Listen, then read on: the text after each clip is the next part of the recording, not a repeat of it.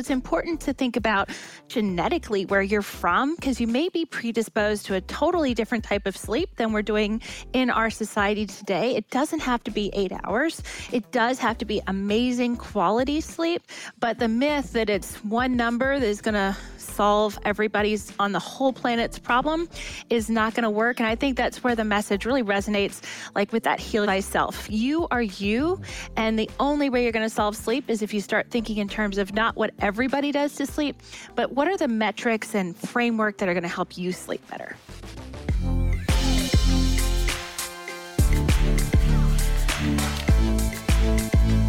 All right, everyone, welcome to Heal Thyself. What an amazing show I got for you today. All right, we have a very special guest. We're going to be talking about sleep. This is Tara Youngblood from Chili Sleep, a little invention that is really changing a lot of people's lives because they're sleeping better in a cool environment. But we're going to talk about the science of sleep. We got to find out, should we all be getting to bed at the same time? Or are we biologically different? And what do those genetic changes mean for our overall health? And also, how do we get to bed earlier? How do we get to bed at a decent time? How do we stay asleep? All of the hacks to get the best sleep of your life, she's going to be giving us. And, this knowledge bomb. So many times I'll open up TikTok and I'm hearing new trends over and over, and I'm scratching my head going, okay, I never heard of this. I feel like there might be something to it. Other times I'm saying, oh, okay, I don't know if this is good at all. This might even be harmful. So we're going to iron out the truth or the myth behind so many of these TikTok trends. It's going to be a really good knowledge bomb. Thank you for joining the show, as always, and taking the time out of your day to be here for Heal Thyself. Without further ado, let's get into it.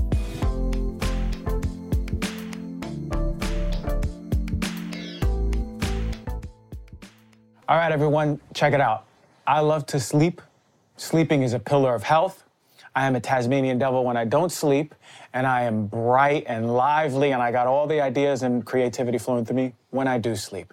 And guess what? I got a sleep expert on the show right now. We got a sleep scientist, Tara Youngblood, co-founder of Chili Sleep, and this is the device that has changed my life, helps me sleep so much better with temperature regulation. But we're going to talk all about sleep. We're going to talk about the myths about sleep, but really the idea is to get you getting better sleep, waking up refreshed, and feeling like you can go about the day and your fullest potential. Tara, welcome to the show. I am so excited to be here. Thanks for having me. Listen, you're very welcome. Thank you for coming. This is, as I mentioned off air, so important, so essential. I know what sleep does. I can't out-eat poor sleep. I can't out-work out poor sleep. If I don't sleep well, I mentioned Tasmanian devil, I'm like a Tasmanian devil. The whole house is a mess and my life is a mess. So I'm so excited to talk to you today about so many things. To kick it off, I'm going to ask you the question that really blew me away. Is sleeping 8 hours a night a myth? Absolutely. So 8 hours actually came about not because of some magical science. It actually came about during the Industrial Revolution when factory workers were fighting to have 8 hours off consistently. So like one block of time so they could sleep and go home and be with their families. And it kind of stuck. Lots of these numbers that we go by come from those kind of things. And when you were trying to study sleep, the one thing you could measure was how long someone was in bed versus when they were out of bed, because we didn't have all of the science and trackers and things that we have today. And so we got to this benchmark of 8 hours, but there's billions of us and we all sleep differently. And actually prior to the Industrial Revolution, most people slept in multiple segments called polyphasic sleep. So those naps, that siesta, the reason there's a word for siesta is because it's a thing and it's been done all over the world. There is often first sleep or second sleep. You can see the references in Dickens and some of those old literature where they're talking about different sleeps. They're actually talking about different segments of sleep.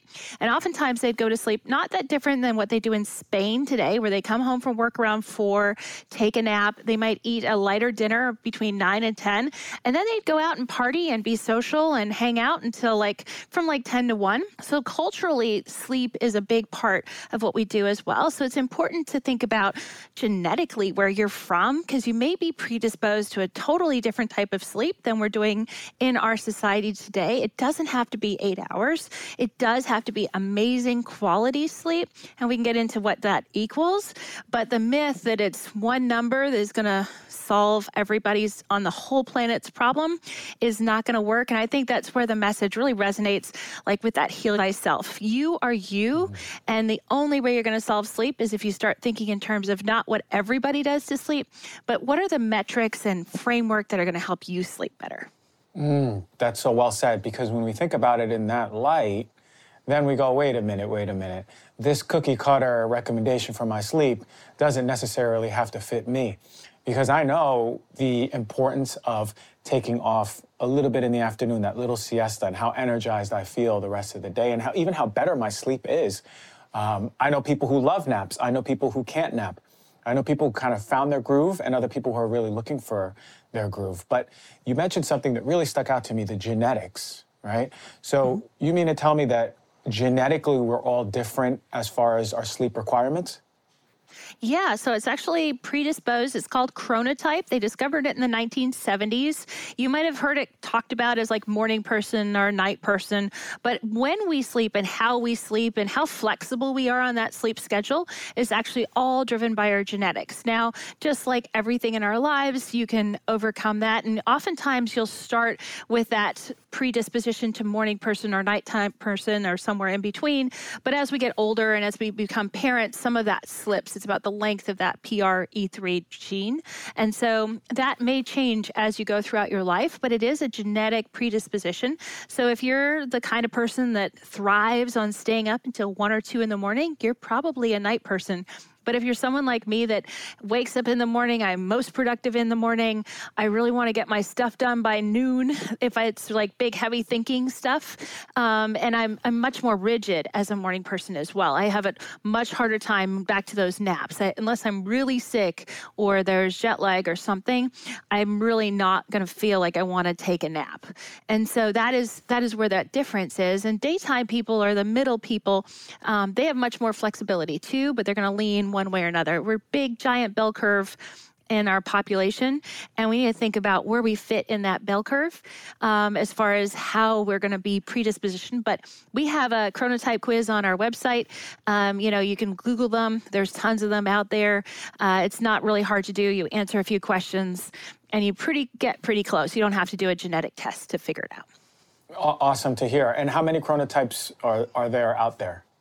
So generally, like we describe it in 3 buckets. Most of the population is actually going to fit in that middle. Think about that bell curve again. Everyone likes to call them different things. We call them daylights because they have the biggest range. And then you've got your extreme morning person. They're going to want to wake up at 4 or 5 in the morning and, ready to go. And then your extreme night person may go to bed around 2 or 3 at night. And that's going to be how it works. But most of us, like I said, kind of start edging in from those 2 edges of the extreme and to that middle part. But sleep, just like everything else, there is not one size fits all. So if it's not working for you to have a very rigid schedule, you may be a night person and you may need to do more naps or have more of a polyphasic sleep schedule. Skincare isn't just about looking good, right? A lot of us want to look good, but it's not just about looking good. It's about nurturing your skin and being well balanced from the inside out. And, this world is flooded with a bunch of harsh chemicals that are really insulting our skin, our barrier. And you want something truly effective that is safe. Alitura is one of the best in the game. If you never heard of Alitura, you might have seen some black bottles with gold writing on it. It's one of the best, and they're always at health events, and people are loving them. And their quality. Alitura Naturals has crafted a serum that is not only safe, but also incredibly effective. Listen, a lot of you ask me where I get my glow from. This is a huge part of the equation. Their gold serum isn't just another skincare product. It's a testament to the power of natural healing and a commitment to holistic health. It uses organic ingredients like jojoba, olive, rosehip oils, and the gold serum is made organically with plant-derived vitamin A, not synthetic stuff, not that nasty stuff that you're getting in a lot of these over-the-counter products. GHKCU and marine collagen to revitalize your skin. Alitura Naturals has been using the best ingredients in their products for years. They've been pioneering the path for what truly transformed skin should be. So if you're ready to take control of your skin health and experience the pinnacle of natural beauty, I highly recommend checking out Alitura Naturals. For a limited time, you, the Heal Thyself listener, will enjoy the exclusive discount, just the Heal Thyself discount, only for you. That's 20% off of this gold serum. Go to alitura.com and use the code DRG for 20% off. That's ALITURA.com and get that 20% discount. It's amazing stuff. I use it every night before bed, and I'm telling you, I'm on fire with my skin in a good way. Check it out.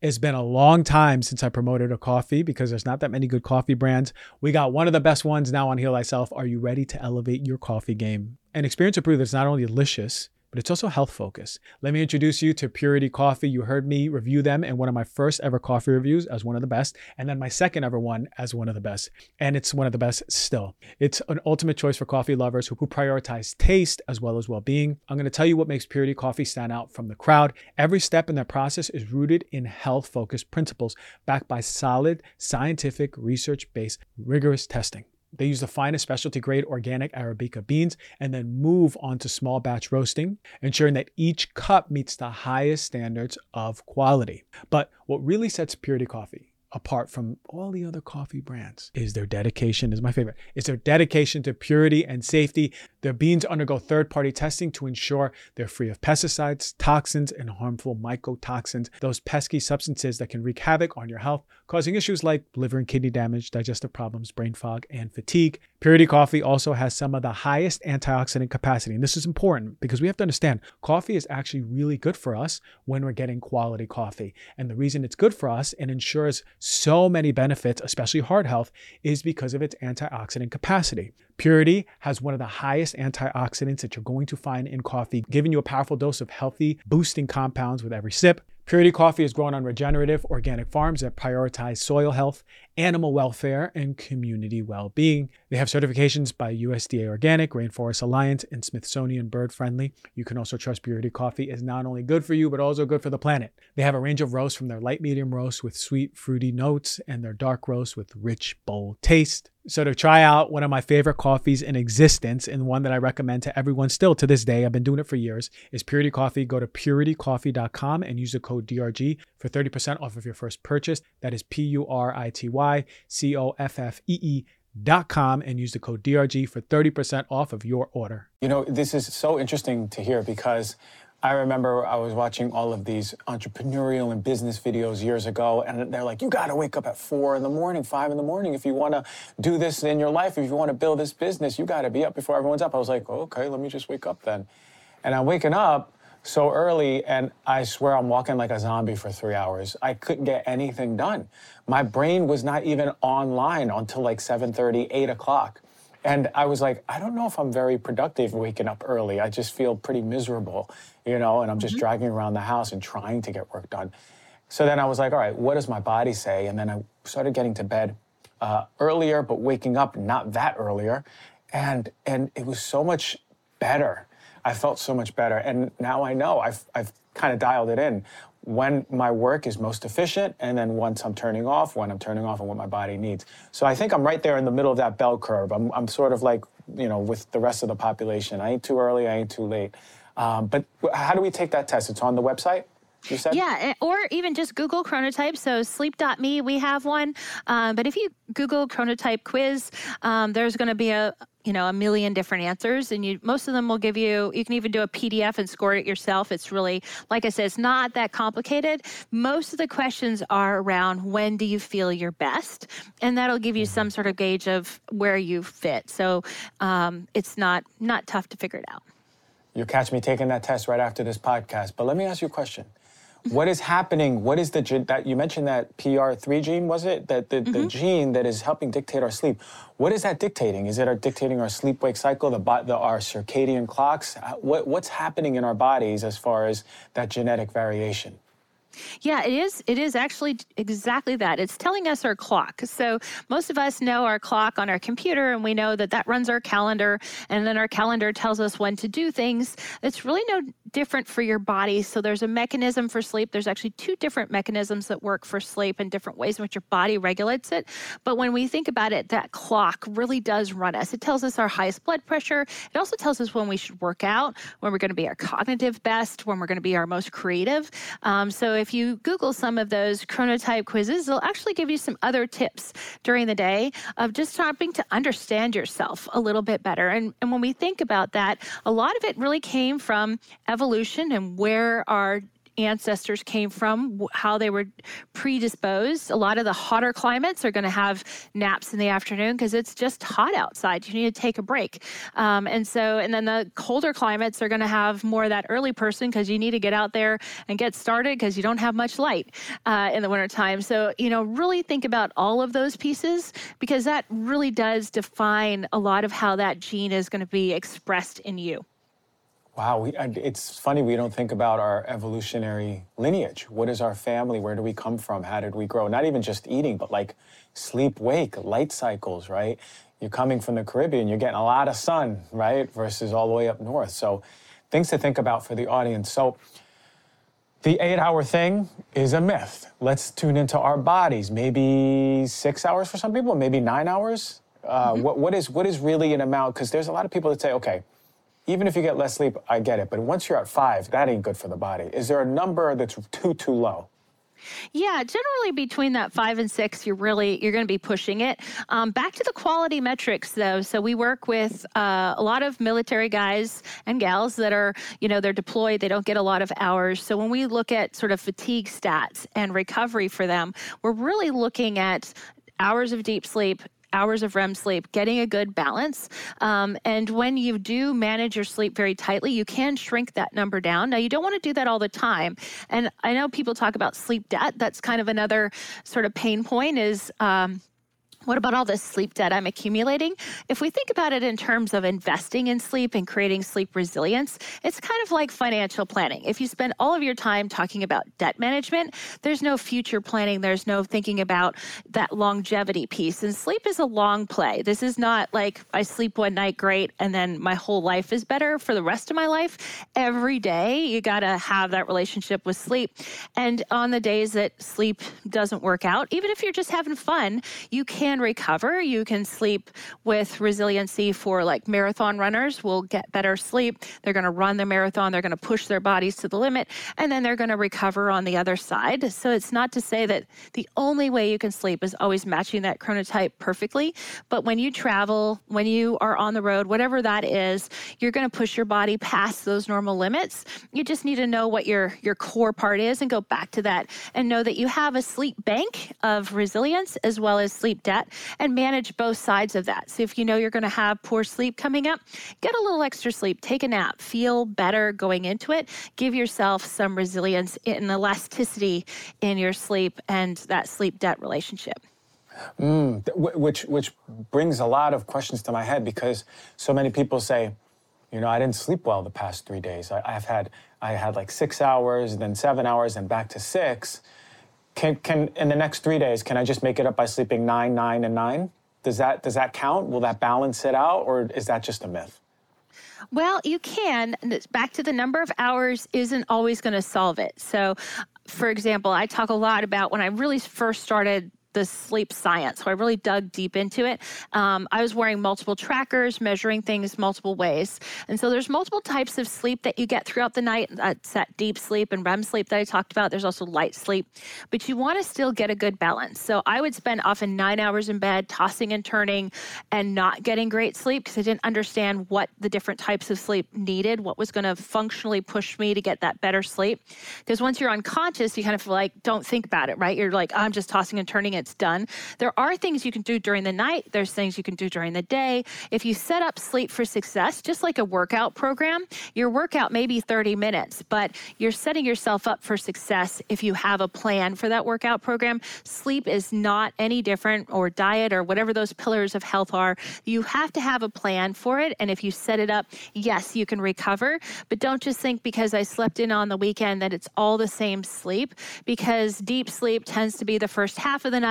REM sleep tends to be the second half of the night. And again, if we're talking about entrained to that clock, just because you went to bed at 3 a.m. and then you slept till noon, you're not as likely to get deep sleep. So it's not quite all the same of, well, I'll just get 9 hours. So you need to be cognizant of, well, if I skip the first 3, that means I got probably no deep sleep. I may have gotten better REM sleep, but I probably got not great sleep for that amount. So I need to make sure that I'm still finding the balance in what I'm getting. And we work with shift shift workers and athletes that travel all the time. So you can get deep sleep. It's just making sure that you don't just assume it's going to happen. It's a little bit like a unicorn of sleep, and you got to plan for it a little better. Oh, I see. So because a lot of people do that, right? They go, I'm going to go, I have this schedule during the week, and then I'm going to party during the weekends, and maybe on Saturday, Sunday, get a deep sleep 10 hours. Wow, I feel better. But really what you're saying, it's getting that deep sleep. Now, how are we not able to get that deep sleep if we're going to sleep at 2 a.m., 3 a.m.? Are we skipping a window? Is that what I'm hearing? Or what's happening that we can't get that deep restorative sleep? Yeah, so we need to rewind just a little bit back to that evolutionary part of sleep. So sleep is really old. Even organisms that don't have brains sleep. So if you don't have a brain and you don't know when you're supposed to go to sleep, how do you know, right? What triggers that sleep-wake mechanism? It turns out your environment plays a really big role in that. And I know people have heard about blue light blocking glasses and light, and we'll talk about the chili pad and temperature. It turns out those are really big factors. Also sound and smell, any of your senses are going to be really big triggers for sleep, because sleep is in the old part of your brain, not the new part, not that like old as in evolutionary old, not new as in, your age. It has to do with the basics. So if you didn't have a brain, how do you fall asleep? When it gets dark and cold out, that's when you're supposed to go to sleep. That's the release of melatonin that's triggered automatically in your body. So people take melatonin, they may have heard of that. That release automatically happens. There's something called a sleep switch, and that is triggered by a change of temperature and a change of light. So as that light changes and as the temperature changes in our body responds by actually having a lower core body temperature in the middle of the night by 2 degrees. Now, 2 degrees doesn't sound like a lot, but think about when you're running a fever, 2 degrees sucks. So 2 degrees in the middle of the night when you're supposed to be getting great sleep is actually a pretty big difference for your body every single night to be that much colder. And deep sleep wants that cold. It wants to feel like you're going into the valley of that 2 degrees temperature cooler. And when I say cold, it doesn't have to be freezing. You don't have to sleep on a slab of ice. Your body is 98 degrees. So you want to make sure that it cools. You want to make sure that it is able to cool off. So if you have a foam mattress and lots of blankets and your body can't cool off, then it won't get colder and you won't get deep sleep. But if you can trigger your body to get colder and still go into that valley, you can kind of trick it into being, yes, it's the first half of the night when it's getting dark and cool. It is 10 o'clock because it's 10 o'clock because it's darker and cooler. You can trigger your body to flip that sleep switch. And that's what we do with our shift workers or athletes to help them get that deep sleep, even if it's not that ideal time. So if you go to bed at 3, make sure it's super dark and stays super dark, and make sure it's as cold as possible, because that's what your body thinks is happening during that time. And you might be able to trick it into getting that deep sleep. And that's what happens when we're basically retraining our bodies to look for that deep sleep. And so many of us sabotage that without even knowing, right? We talk about light, and I want to go into that, or the artificial light, and then the temperature changes and what's sabotaging that. When it comes to light, right, the sun goes down. What should we be doing after the sun goes down? What is the proper way to ensure that we're going to set ourselves up for the best sleep routine? Yeah, well, back to, think about what cavemen did. They actually slept pretty well. They actually didn't. A lot of the tribes, if you research sleep, don't even have a word for insomnia. Insomnia is a word invented in the last 50 years. This is a new phenomenon for us. We've generally slept pretty well. We worked really hard, and we mostly lived, even if we had indoor homes, so the temperature was still entrained to the outside because we didn't have central heat or central air. So when you think about that for light, same thing. The candlelight in the evening wouldn't have affected their eyes the same way, or firelight or whatever. That is all very reasonable light. So it's not zero light, but you're trying to take out what's called blue light. And that is sort of the spectrum, in the spectrum of light, just like you picture a rainbow of spectrum. You don't want to have that full spectrum of light, because that would indicate to your brain that it's daylight time and it's super bright out. So in the evening, if you're watching TV, so back to when it gets dark outside and your body's ready to go, would be dimming at dusk on, those last 3 hours, you want to start telling your body that it is getting darker out. So those bright LEDs in your house, try to find a way to dim them or take them down, or wear blue light blocking glasses so that your brain is like, oh, it's getting darker out. It's time to go to sleep. The other things we used to do is hang out around the campfire. So we may watch TV with our family, but cuddle more, connect more. Those are all hormones that are released. Oxytocin gets released then, serotonin gets released, reduce anxiety, get comfortable. All of those are unconscious triggers for our brain to say, okay, I'm settling down, it's getting darker, I'm here with my family, I'm supposed to be relaxing, less anxiety, and then I'm getting ready for bed. So those are all triggers for us to go to sleep. Oh, I love the change of evolutionary, but we don't have to have a campfire in the middle of our living room. We could still have that TV on, put our blue blockers, but being together as a family, a tribe, like you said, cuddling, opening up those hormones that are just keeping us and telling our body we're safe. We can go to sleep. It's safe to fall asleep. A lot of those safety signals are so important for a body to go, wait a minute, it's okay, it's fine, it's all right, I'm gonna go to sleep. How many people are really suffering from that? There's people I know who they get to bed, let's say 10 o'clock, it's pitch dark, it's nice and cool, but when they're in bed, their nervous system is still on and they're waking up through the night, right? Like it's like a caterpillar walks in and they wake up. Hey, I know you've met people like this. What's happening in their body and how do we start approaching the healing for these folks? Yeah, so actually, I've been one of those people. I have absolutely struggled with sleep, not been a good sleeper. Really, up until about 10 years ago, I've struggled on and off with sleep. And anxiety was a big part of it for me. So if you feel like anxiety or stress or just, whatever that is in your life that is stressing you out, it's important to recognize what is triggering it. And so if it's going to be that even just a relationship in your household, maybe for some people, but whatever it is, find a way to sort of box where that is to try to keep it out of that bedtime.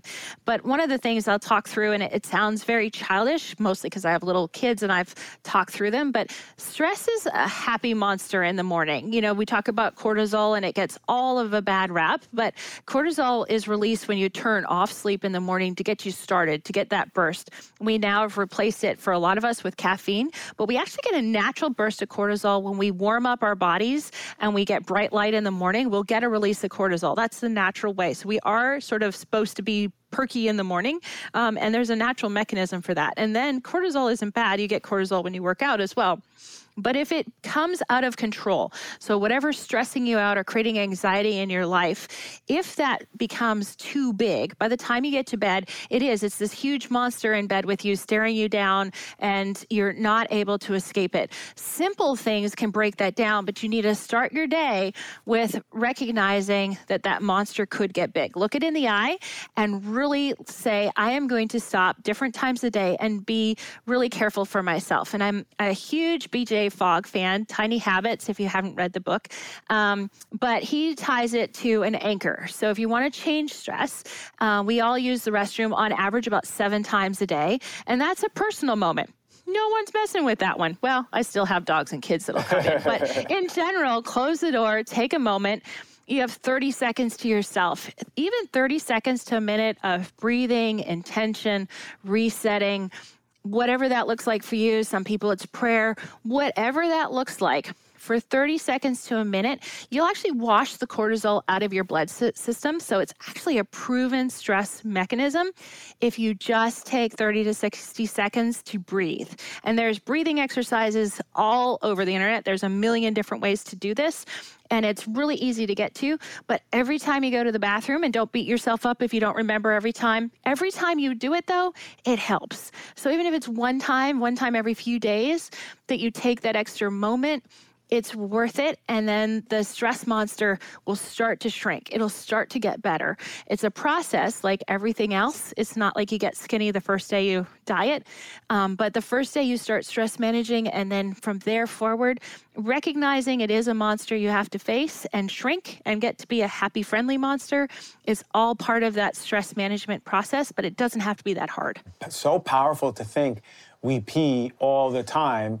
We can do, what a brilliant moment, right? And we can even envision cortisol moving through our body, right? Or if we're going number 2, coming through our body and coming out, whatever it is, whatever works for you, to envision that stress because I'm there too. Like I can be the tightly wound person. So for me, I found just checking in through the day, not when I'm peeing, but now I love that idea. And then at night, just a 15-minute, like, okay, my nervous system's safe, my body's safe. Maybe I'll do a little body meditation. And now I feel really good. Now I feel like I can go to bed versus I just brush my teeth and go straight to bed. It's a little part of that. Now, you don't use the word sleep hygiene, I think off air. What is your word you use, and how do you define these moments, and what are some things we can do to start preparing for better sleep as the night comes or the day starts? Yeah, so hygiene is it's just an ugly word, and it gets a bad rap because, you're, especially as a parent, you're always bugging your kids for like, clean your teeth, brush your teeth, do this.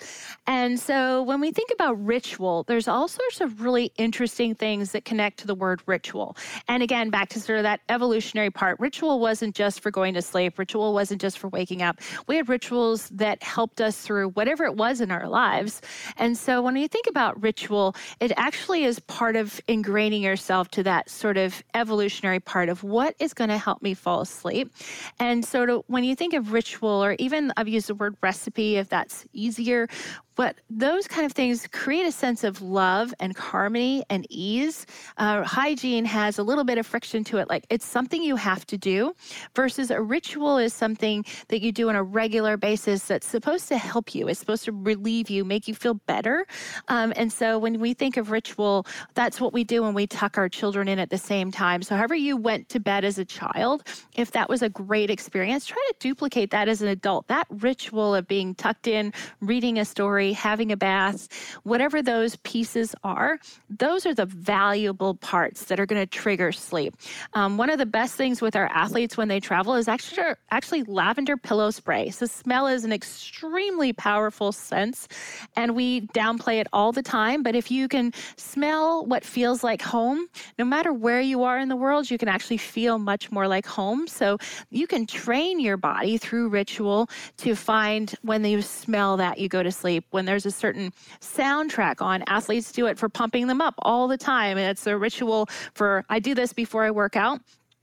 A sound ritual is really helpful for sleep as well, but that's not really a hygiene because you're not cleaning yourself before you go to sleep. It's not difficult. This should be something that helps you fall asleep. So whatever the language is, it's just a word. But when you think about sleep, think about it in terms of this is really valuable. This is when your body heals. You don't heal during the day. This is when you file memories. There's a lot of good that happens during sleep. And so providing ritual around how you go to sleep and how you wake up will actually be empowering. When it comes to overall health, the little daily habits can make a huge difference. Take flossing, for example. Seems like such a minor thing, right? But taking good care of your teeth and gums does way more than just prevent cavities and bad breath. Emerging research shows that it can actually support whole body health and may even prevent cognitive decline as you age. That's wild, right? That's why I'm really excited to tell you about this awesome company called Slate and their game-changing 3-in-1 electric flosser. It's the only product out there that flosses your teeth, massages your gums, and even scrapes your tongue to remove bacteria to promote fresher breath. I've been using the Slate flosser for about a month now, and I'm hooked. Unlike regular floss picks that you have to jam into your mouth, this electric flosser does all the work for you with 12,000 sonic vibrations per minute, really cleaning out them gums. The innovative gum sweeps give your gums a gentle massage to increase circulation too. And let's not forget the built-in tongue scraper to help zap bad breath at the source. So to start one of the easiest and healthiest daily habits with the Slate electric flosser, go to slateflosser.com and use the code DRG to get 10% off of your very own flosser. That's 10% off of your easy-to-use Slate electric flosser at slateflosser.com/DRG, SLATEFLOSSER.com, and the code is DRG. Living a long life is great. It is. We all want to live longer. But what's even better is living those years in good health, right? Free of the chronic diseases and the ailments. Unfortunately, for many, the gap between lifespan and health span is way too wide. And we spend our last years ill, not enjoying our life to the fullest. And that's why I'm always into research plant-based products, quality supplements that are coming out to you, the highest, the best of the best, some of the best rigorously tested supplements. And one of my favorite companies across the board is Momentous. And they have two that I use every single day: creatine and collagen. These are the two powerhouses at work. I've been opened and I've been working out more 4 times a week. I'm lifting heavy weights, and these are staples. And not just me, I think everyone should be out working out, building muscle, staples to muscle repair and muscle growth. But what sets Momentous apart from the rest is its clinically researched formulas. For the collagen, it delivers 15 grams of collagen, supporting your body in various ways. And it's not just one type of collagen, it's all the types of collagen, right? A lot of companies just have one type of collagen. You want all the types of your body's absorbing and utilizing this collagen the way you desire the body to use it. But boy, oh boy, the gold standard for working out, if you're not on this, you don't even have to be working out. You can use it for your brain. It's creatine. Momentous creatine is fantastic. There's no fillers, no additive, pure, effective ingredients you can trust. Trust is everything when it comes to supplements.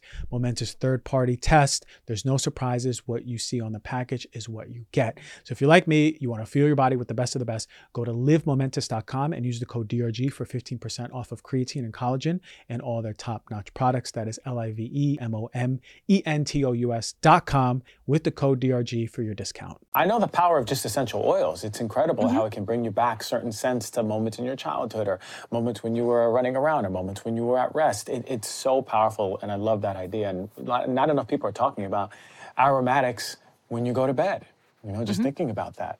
So how about the people who are in bed and they're staring at the ceiling for 2 hours? Because a lot of people, I know there's people who can just fall right to sleep but wake up easily. Is it the same thing going on for the people who are in bed staring at the ceiling?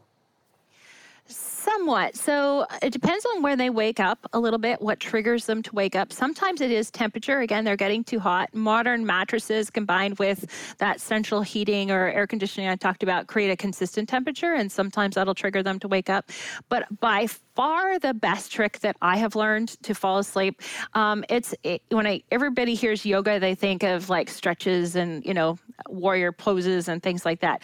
But Yoga Nidra is a practice of yoga that is kind of like meditation, and it actually is a type of meditation I have never met, and I've tried it on be close to 100,000 different people, I think, by now. But Yoga Nidra is amazingly, you just lay there.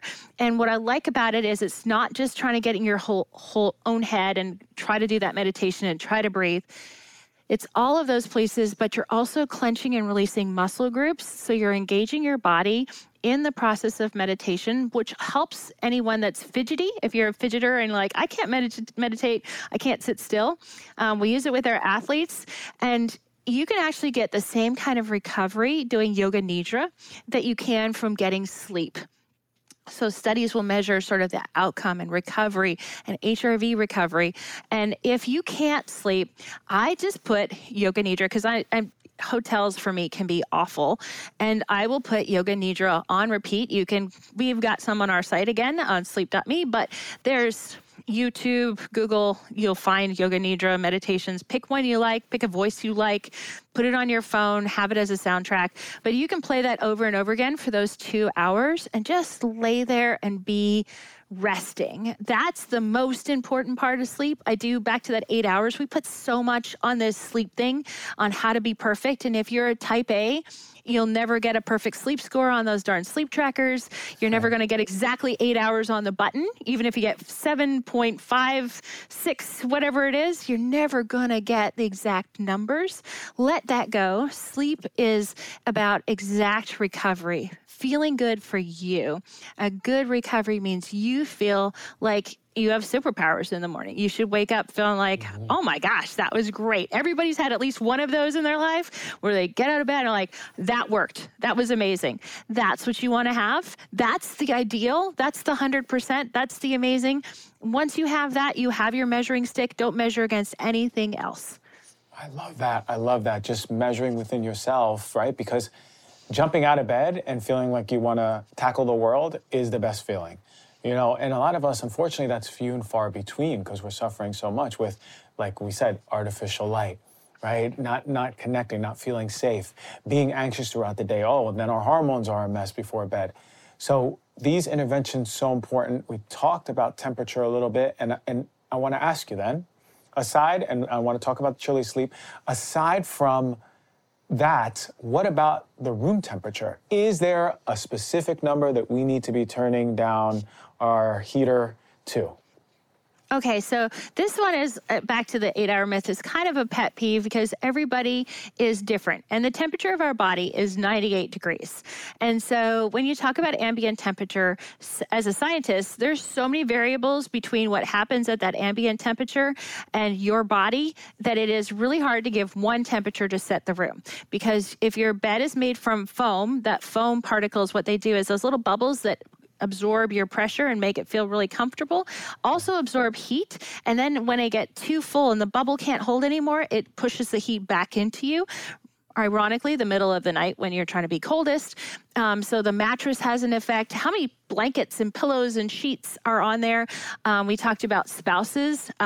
My spouse, my co-inventor, he can put off heat. Like you can feel it coming off his body when he's asleep. Okay. It's like a heater. He could be put out as a service. But there's so many things. What you need to think about is your body, in order to achieve 2 degrees colder, has to be able to get to thermal neutral, which means it's able to put that off and the room is neutral, to cooler. So think about what are all the things in your bed. Really do a survey of how do I sleep? What do I need to sleep?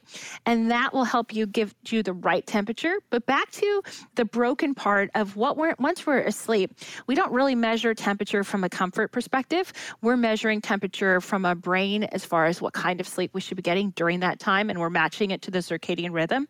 So you can help trigger that before you go to sleep. Back to that change of temperature.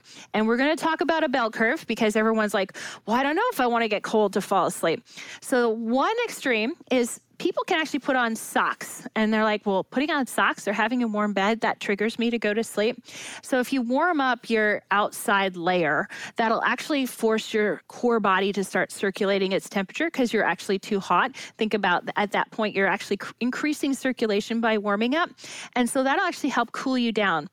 Now, that's some people. Now, the other extreme is people will need an ice bath. So I work with Terry Walls, who has MS. So she has extenuating circumstances. A lot of people in disease states like MS really struggle with getting to sleep because of that circulation part. So she is a chilly sleep user, but prior to that, she would use a 20-minute ice bath an hour before bed, because when you first come out of it, you'll be revived. But within that sort of 40 minutes of having that ice bath, you will be knocked out like an elephant tranquilizer. So what you also need to start thinking about is, what does it feel like? Back to that sleep ritual when you were a kid, or when it feels really good. If you had the ideal circumstances, would you sleep outside in a tent where it's a little bit cool? Do you like climbing into cool, crisp sheets?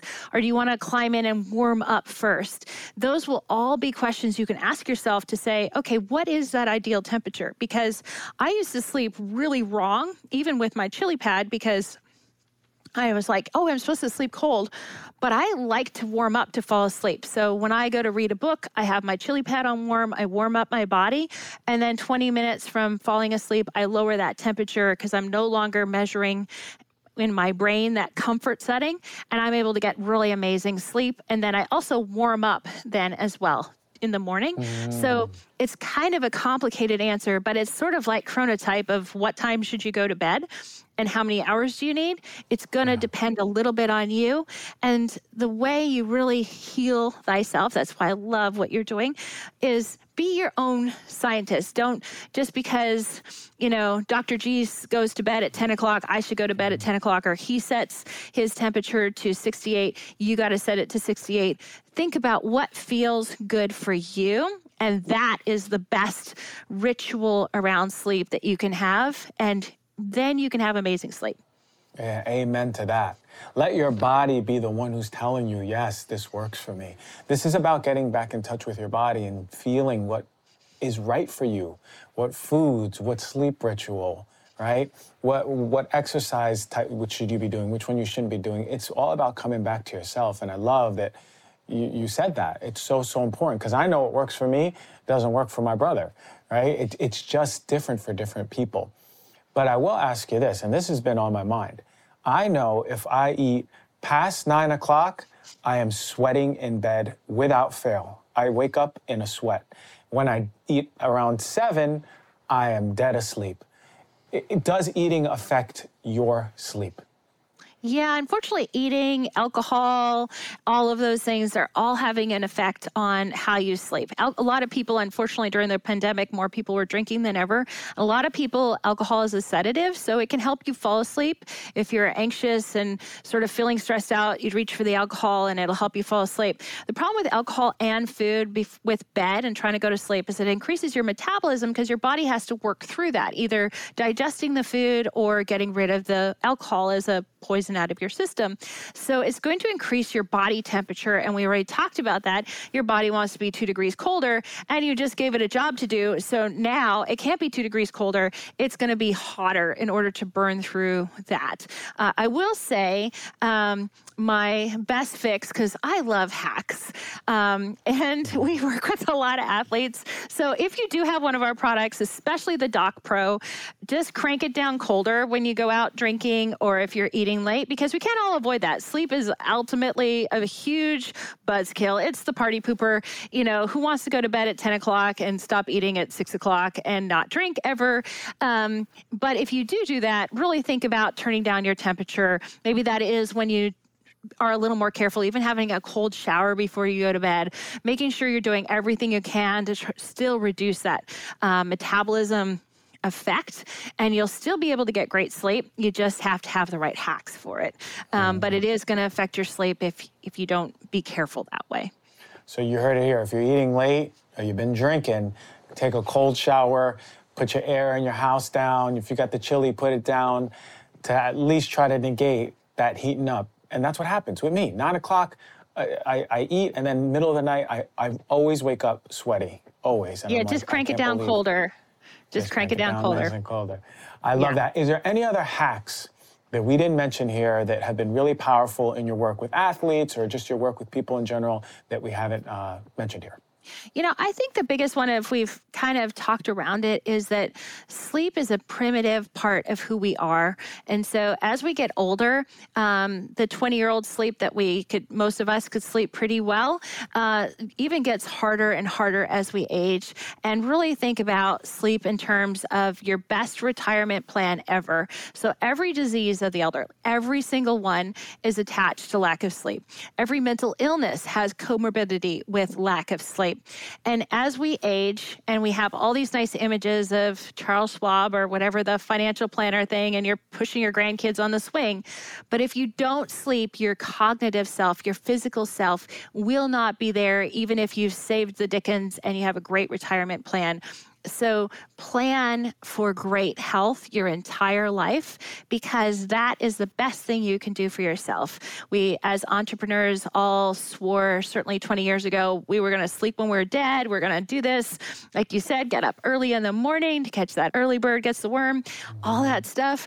It's actually not as good for us in the end. What good is all those gains if we're not there to get it? And that is the most important hack for sleep, is just to fall in love with it. Respect it. Don't treat it like crap. Give it what you can, and it will give back tenfold to you and your health. These days, it seems like everyone is carrying on a beverage, whether it's soda or flavored water, or kombucha, or coffee or tea. But not all beverages are created equal when it comes to quality and health benefits. That is why I become obsessed with Peak's Sun Goddess Matcha. I've been using this it's one of the first supplements I really invested in. It's 4 years ago, probably. And it's not just any old matcha powder. We're talking organic, ceremonial grade matcha tea that has been meticulously screened for pesticides, heavy metals, mold, and even radioactive isotopes. Peak takes no shortcuts. Their matcha is cultivated by 9th degree tea masters in Kagoshima, Japan, using century-old traditions. Their plants are shaded for 35% longer than usual to maximize the production of vital compounds like L-theanine for calm, steady energy, and chlorophyll for its detoxifying anti-aging properties. I start every morning with a frothy cup of Sun Goddess matcha, not just for energizing my body, we all want to get that caffeine kick, yeah, okay, but for the amazing gut health, metabolism boosting, and antioxidant benefits. The phytonutrients nurture my digestive system. The EGCG compounds help my body burn calories efficiently. And the chlorophyll gives my skin the awesome reading. You see I'm glowing right now, right? That's because of the matcha. There's perfectly proportioned packets that are easy to mix with water whenever I need to pick me up. So easy to make a consistent self-care ritual. Peak is offering you, the Heal Thyself listener, 15% off of their Sun Goddess matcha, plus a free beaker and a rechargeable frother when you go to peaklife.com/DRG. They're so confident that you're going to love it. There's even a 30-day money-back guarantee. No code at checkout. Just go to peaklife.com/DRG. You're going to get 15% off plus all those freebies. I love that. What a way to end that part. I want you to tell me and everyone how powerful, I already know how powerful the Chili Sleep is. What is it doing? What is this invention that, I've talked about on this show, we mentioned in the beginning, so we get to know what we can do with it. Yeah, so actually it is absolutely, Todd slept hot, my co-inventor, my husband, and I was always cold and trying to put up berms to manage my temperature. So it is exactly that. It's a thermostat for your bed. It runs water, no electricity, so it's not like electric blanket where you're going to have EMFs and bad things in your bed. It's just water, and it's just through a tube. His uncle invented the water bed, so it's not gallons of water. This is just tubes. It really works like a radiator. And the power is, I really like to believe, I love sports cars, that I'm a Ferrari engine, and you're not going to run your Ferrari engine without managing its temperature. And at night, when your body's trying to heal and recover and do its best work, it needs to have its temperature managed. And this is what it's doing. You're taking your Ferrari engine that's putting off heat, and it's sucking off that extra heat, and it's allowing you to get great sleep. So your Ferrari engine works in the morning, just like you need to work in the morning. It's the real deal. My sleep has been better. If you have a partner that you sleep in the bed with, their sleep will be better, especially because you guys run in different temperatures, and I know how that can be. You guys mentioned the big thing for me was the EMFs. That's the first question I asked. There's an airplane mode option. Everything is off, just like you're not being exposed to anything. And tested for chemicals. Very important, especially if you're sleeping. So it is fantastic stuff. I love it. Thank you for just brightening our minds with these sleep recommendations. How many of us, something so fundamental to our being, to our health, still have no idea what's good for us? And at least you gave us such awesome direction about what is the best things we can do to set up this foundation of a pillar of our health, and that's sleep. Thank you so much, Tara. All the love. Where can we find you? Where can we find out more information if we want to follow? Yeah, so you can find me on sleep.me, but I also have my own website of tarayoungblood.com. So between there's lots of blogs. If you want to get the citations and dig into the studies and things that I talked about, look through the blogs. At the bottom of each blog, there's going to be all the citations that support it. I'm really big as a scientist on making sure that's there. So if you want more, or just message me on Instagram or Facebook or wherever you are, and I'm sure you can find me there under Tara Youngblood. I love that, Tara. Thank you so much for joining the show, and we will chat later. Thank you. Great. Thanks for having me.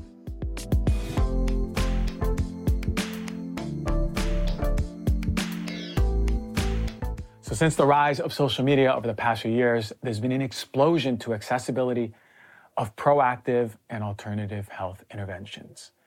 And there are a lot of them out there. So as we use social media and the users start going up, so too there's a rising of accessibility to more and more information or misinformation, even worse, harmful interventions. TikTok might be the worst overall. There's so much information out there, there's so many people on it, and it's generally a younger audience that is latching on to trends that may not be healthful. For example, I saw a weird health hack or a weird health trend called slugging, which consists of dousing your face in petroleum for better skin health. Now, this trend is failing to mention that petroleum jelly is derived from, well, petroleum. And that brings an increased risk of exposure to harmful byproducts, for example, benzene, which is a carcinogen, a big problem. So today, like I do every once in a while, I'm going to go over the hottest health trends on social media. This is going to be part one, because there's so many of them. We're going to break it down to 6, and then the next week, Knowledge Bomb, we're going to go over the other 6. And I'm going to give it a stamp of truth or myth on this review of TikTok trends. What will we review today? We're going to go over rice water for hair growth. Is that even real? Does it help stimulate hair growth? And should we be doing it?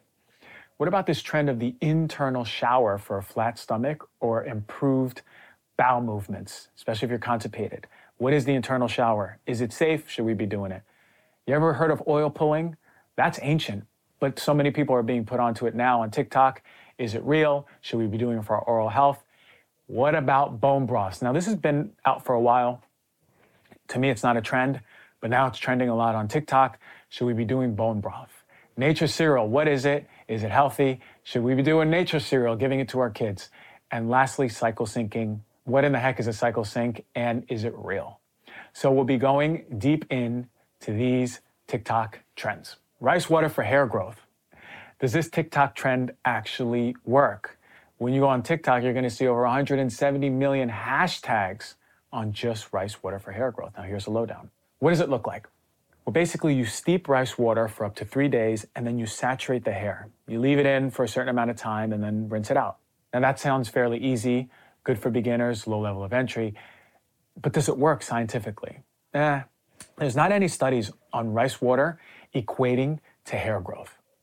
With that said, rice water can have some minerals, proteins, vitamins, and these can help strengthen your hair theoretically. But it's unlikely to get into the follicle. With that said, there is some intriguing info on rice bran extract though. Not much on this at all either, but I did find a research study in the Journal of Food and Nutrition Research. And the thing is, they didn't use rice water, but they used a mineral extract from the bran. And the extract was rich in minerals and cleared of contaminants that are found in rice. So some of the minerals that were found are silica, calcium, magnesium, potassium, sodium, and phosphorus, which are going to be essentially helpful for hair strengthening in general. What did they find in this study? That this rice bran extract may prolong the anagen phase of hair growth. That is the growth phase of your hair. And it increases type 1 collagen, fibronectin, ALK-Phos, alkaline phosphatase, which is correlated with hair regeneration, type 4 collagen, versicin, which is an indicator of hair follicle formation through the activation of certain pathways. This is a good thing. In addition, it was shown to reduce the expression of certain inflammatory pathways, mostly interleukin pathways. And this was seen in cultured dermal papillae cells. So what does that all mean, the scientific part? Basically, this rice bran extract did get to the follicle and actually did promote hair growth and reduce inflammation. So what's my final take? Rice water for hair loss is a myth. It may theoretically strengthen your hair, but it's not going to grow it back. Rice bran extract is very intriguing. More studies are needed for consistency, especially in humans, but there may be truth to this one. Regardless, both interventions would be considered safe, but talk to your doctor first. Have you done this internal shower drink for a flat stomach and better bowel movement? This is claiming to be the remedy for constipation all over TikTok with over 100 million hashtags. That's crazy. So basically, it's 2 tablespoons of chia seeds in a glass of water with a squeeze of lemon. You let it sit, and then you drink it down as fast as you can in an effort to get things moving. Will it help with constipation? Well, yeah, for the most part. There's about 10 grams of fiber in an ounce of chia seeds. 2 tablespoons is an ounce, so you're getting a quick shot of fiber. The average American gets 15 grams of fiber a day. It's half of what is recommended.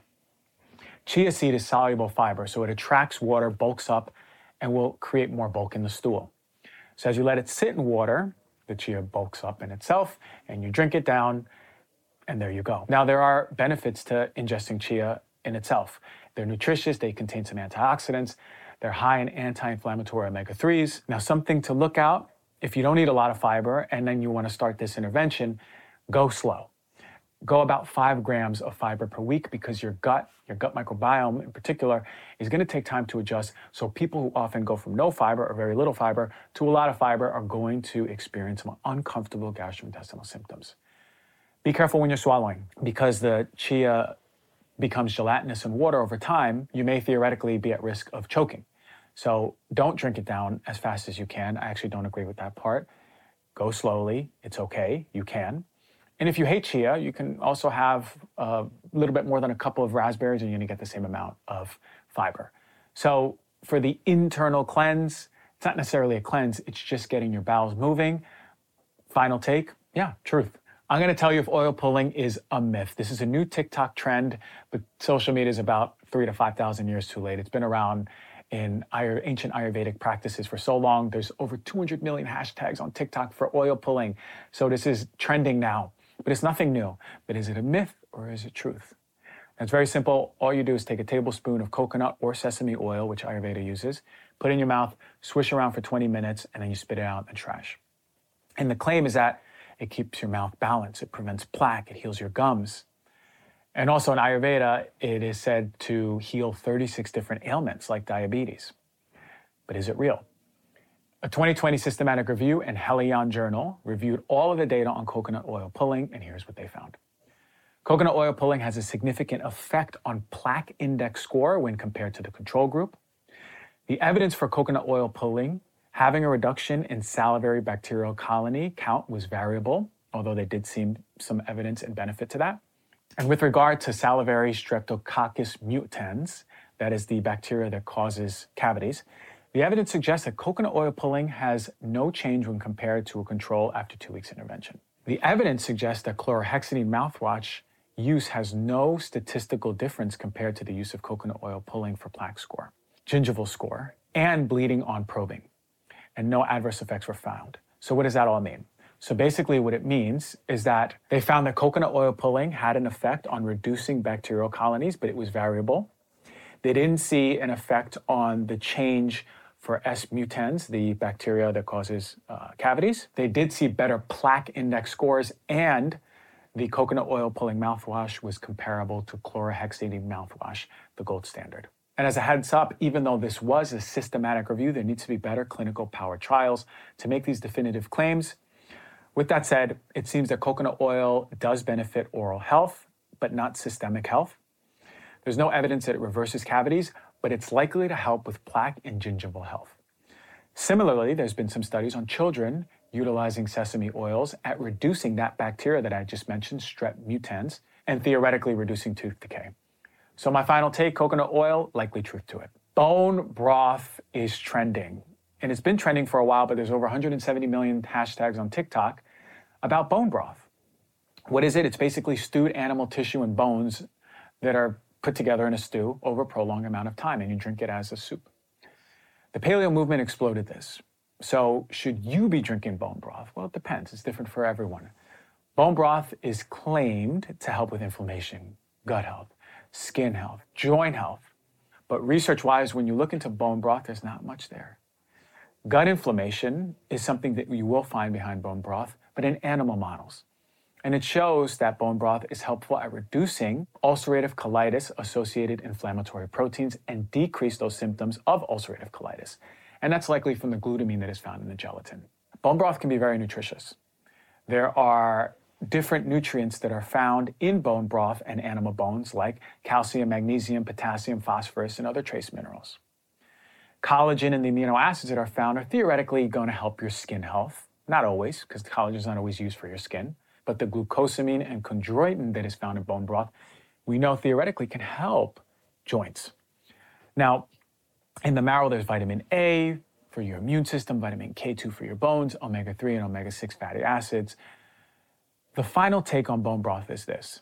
It emerged with the paleo trend, and although there's not any legitimate research on direct effect of these stews, it seems to me theoretically that they're not only nutritious, but may offer some relief from other ailments.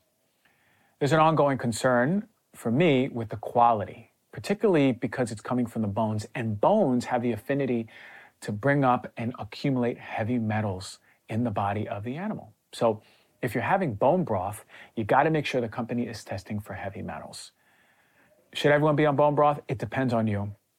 It can really be a detriment to people who are sensitive to histamine. So again, depends on the person. But bone broth, although it doesn't have all of the studies out there, we do need more studies, there's likely some truth to it. Nature's cereal. What the heck is nature's cereal? Well, it's been all over TikTok. This is probably the highest trending health trend out there with 980 million hashtags on TikTok. And the name, well, is a little misleading. It's not really cereal. It's pomegranate seeds, blackberries, and blueberries in a bowl of coconut water. Very simple. Other people use variations with alternative milks, maybe fruit juices. Do I like it?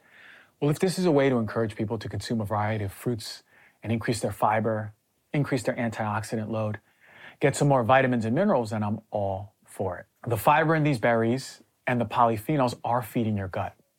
You're getting anthocyanidins for your blood vessels, your heart, DNA protection, and the coconut water is getting you electrolytes too, which is amazing, right? Because a lot of us are so dehydrated. Is this a meal? No. You need some fat and protein to balance it and to balance overall your blood sugar. But with that said, the cereal isn't really a cereal, but it's not really a meal either. It's a great snack that you can have. It's a fun association for children. They can make it with you. So if this is an easy way of getting more antioxidants and fiber and overall good gut healing food into your diet, then go ahead and do it. I also would say this would be really good for physical performance, either before or after a workout or a competition. So final take, I like it, truth. And the last one for today. Have you heard of cycle syncing? It has over 236 million hashtag views on TikTok, and it's sweeping social media. But what is it? Well, cycle syncing is when you change lifestyle habits like your diet or exercise routine to match the phases of your menstrual cycle.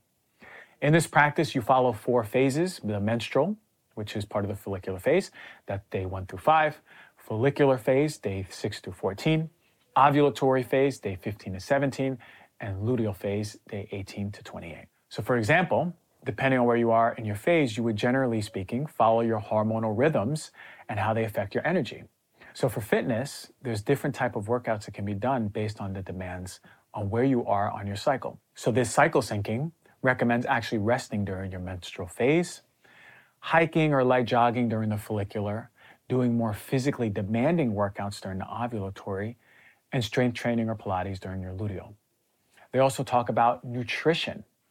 Because your hormones are moving in different ways through the different phases with rises and falls, the theory is that you're going to consume foods and drinks that are supporting this flow, and also avoiding foods that are disrupting this flow, which was actually really intriguing, the nutrition part for me. Now look, everyone is different. People have their own unique cycles, but I like the idea that this brings more intentionality for women to connect with their flow, their energy, and their nutritional yeses, and what to avoid, and even their libido rhythms. I'm a fan of anything that creates a reconciliation with the language of the body and connecting back to it. And although this is trending now, guess what? I had a guest back in episode number 11, one of the first episodes we've ever had, talk about cycle syncing and the 4 phases of the cycle and aligning your life around it. And that was by Alyssa Love. So go check it out if this has piqued your interest. Final take, try it out and you tell me. And that's the knowledge bomb. There's a lot of trends out there. Doesn't mean you got to follow them all. Doesn't mean all of them are good for you, but it also means some of them got some stuff to it and it may be helpful.